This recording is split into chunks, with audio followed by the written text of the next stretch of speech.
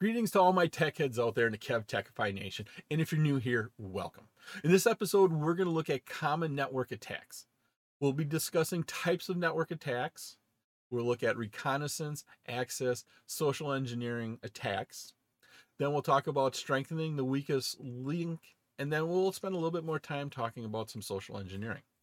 This episode is part of my series on network security. I'm Kevin here at KevTechify. Let's get this adventure started.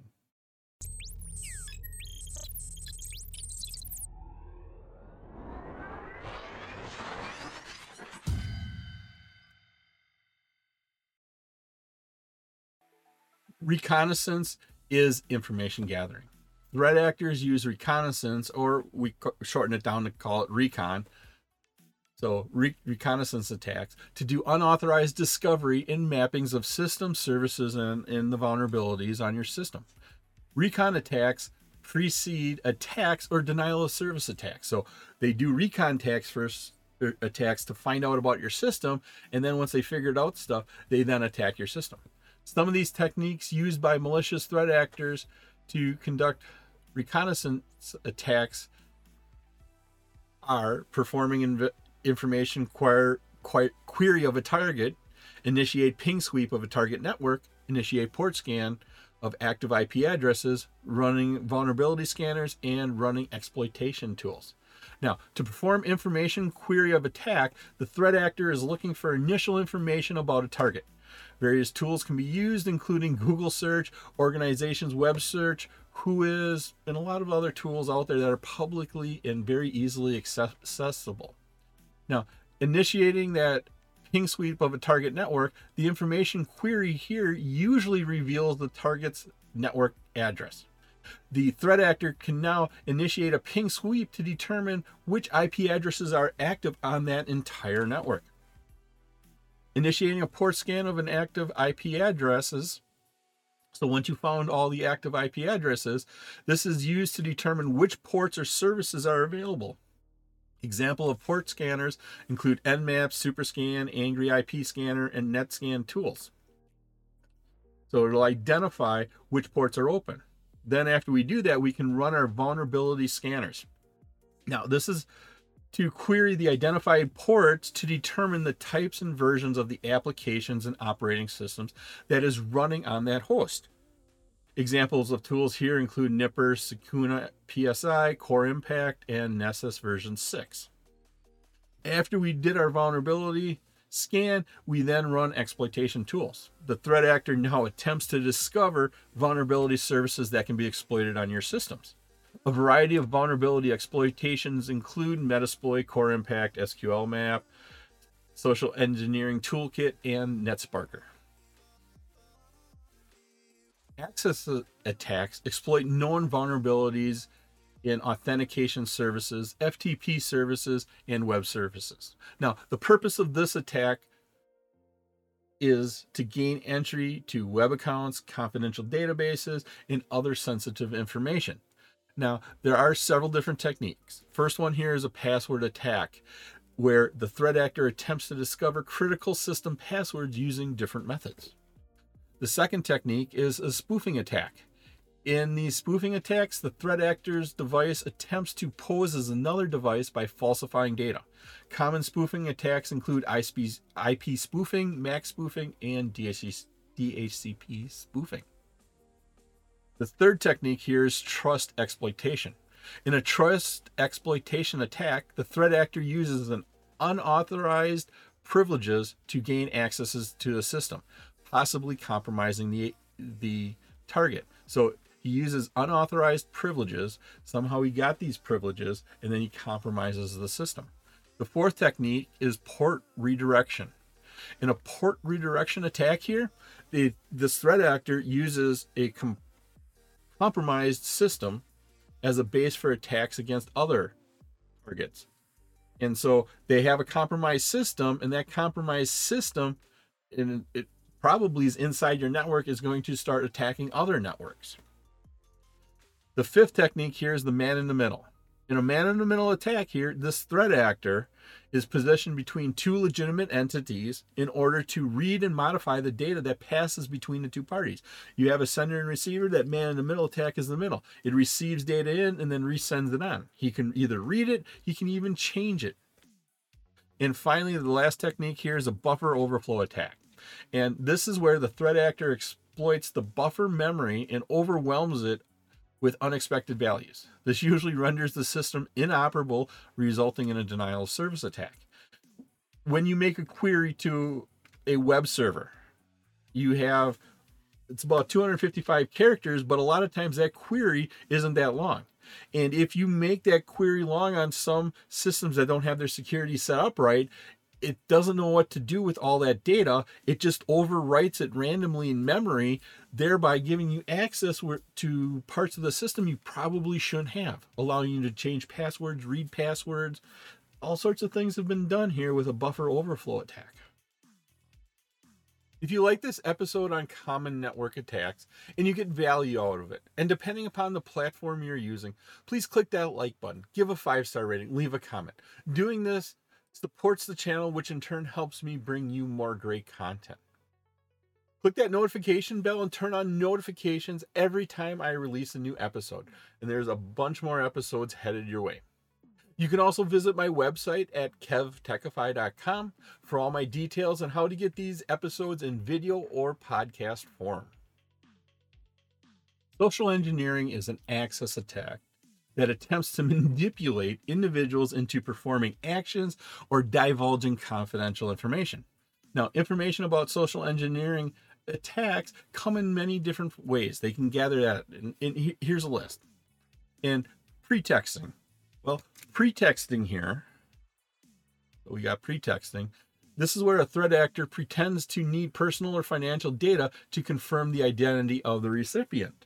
So the threat actor calls you up and says, I need to confirm your identity. Please give me your username and password. Phishing here, another social engineering attack. This is where the threat actor sends a fraudulent email that is disguised here. Well, this fraudulent email is disguised as being from a legitimate trusted source to trick the recipient into installing malware on their device or to share personal or financial information. Spear phishing.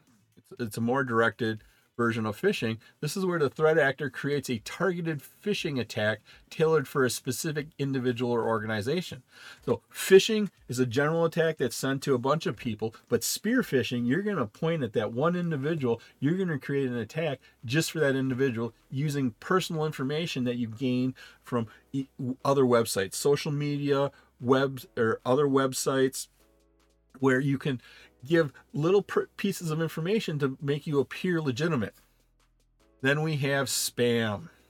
Now, this isn't what you eat.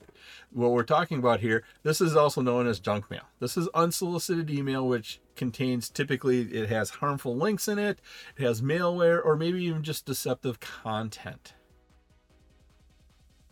Here is a something for something. This is a social engineering attack. Now, this is also called a quid pro quo social engineering attack. This is when that threat actor requests personal information from a party in exchange for something such as a gift. What could this be? Well, a Nigerian prince has sent you an email. If you send him your bank information in passwords, your mother's maiden name, and your dog's birth date, he will give you 15 million US dollars. So that there is that something for something, that quid pro quo. Another form we have here is baiting. Baiting, this is where the threat actor leaves a malware infected flash drive in a public location. They drop it in a parking lot, they leave it on a counter. A victim finds that drive and unsuspectingly inserts it into their laptop, into their computer, into their tablet. And when they do, that will install malware. You think, oh, I found this flash drive, stick it in your computer, it installs malware automatically. We have impersonation. In this type of attack, a threat actor pretends to be someone else to gain the trust of a victim. The threat actor here says, hey, I'm part of your IT staff. I need to know your username and password. So he's pretending to be, he's impersonating a actual member of your staff. Tailgating is where a threat actor quickly follows an authorized person into a secure location to gain access to that secure area. What this is a person, an authorized person goes up, swipes his card, unlocks the door, opens it, walks through. Now, before that door shuts all the way, the threat actor comes, pushes the door open before it locked, sneaks in, and now he has access to that secure area. Shoulder surfing. Here, this is where the threat actor inconspicuously looks over someone's shoulder to steal their passwords or other information. Somebody's standing behind you and they are watching what you're typing in your screen. Usernames, passwords. Well, passwords shouldn't be typed in clear text, but any other confidential information they could get by looking over your shoulder. And then finally, we have dumpster diving. Now, this is where the threat actor rummages through the trash bins to discover confidential information. To avoid this, you should have a good shredding policy where everything is shredded that has confidential information on it. You should have your trash bins in a secure location where it's being watched so you can see that nobody is in there. To protect against these social engineering attacks takes some training. It takes some basic skills of all of your employees. And this is where the idea of this training coming in. All of your employees, all the people that have access to any data on your network, they need to know how to protect against these social engineering attacks. There are 8 typically features that we talk about to protect yourselves from a social engineering attack.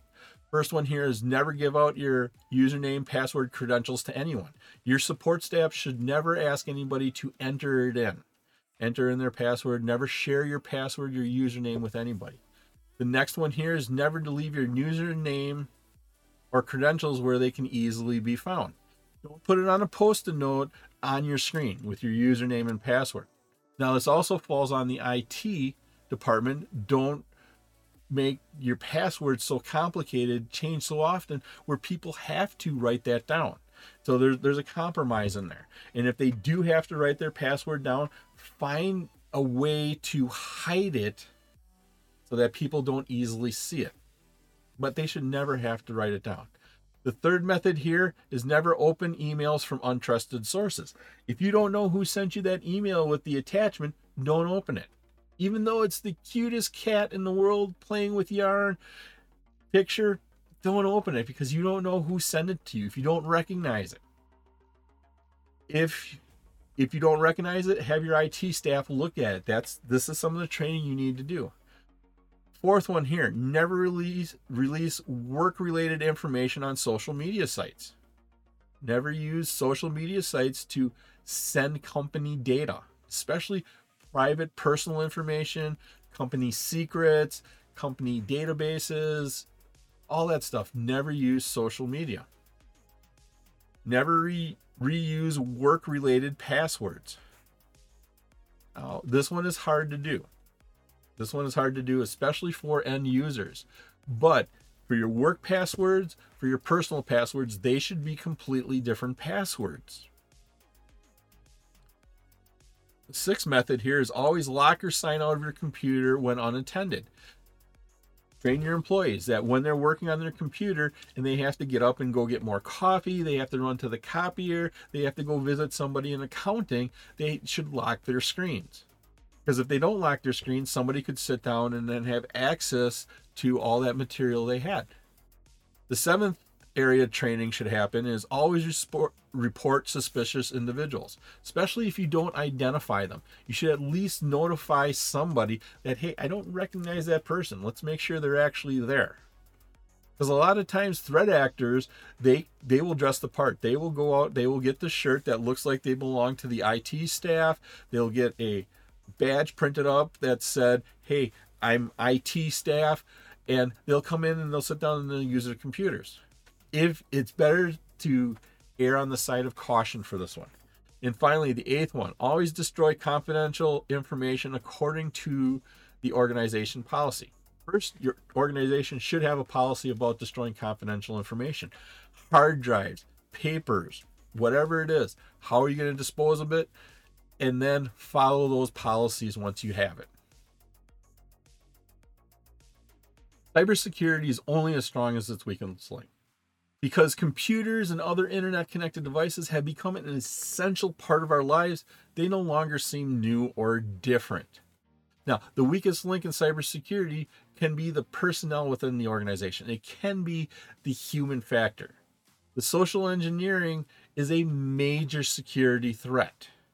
Because of this, one of the most effective security measures that you in your organization can take is to train the personnel and create what we typically refer to as a security aware culture. Those are a lot of those 8 points we just talked about on the previous slide. It was my pleasure to provide you with this wonderful episode on common network attacks.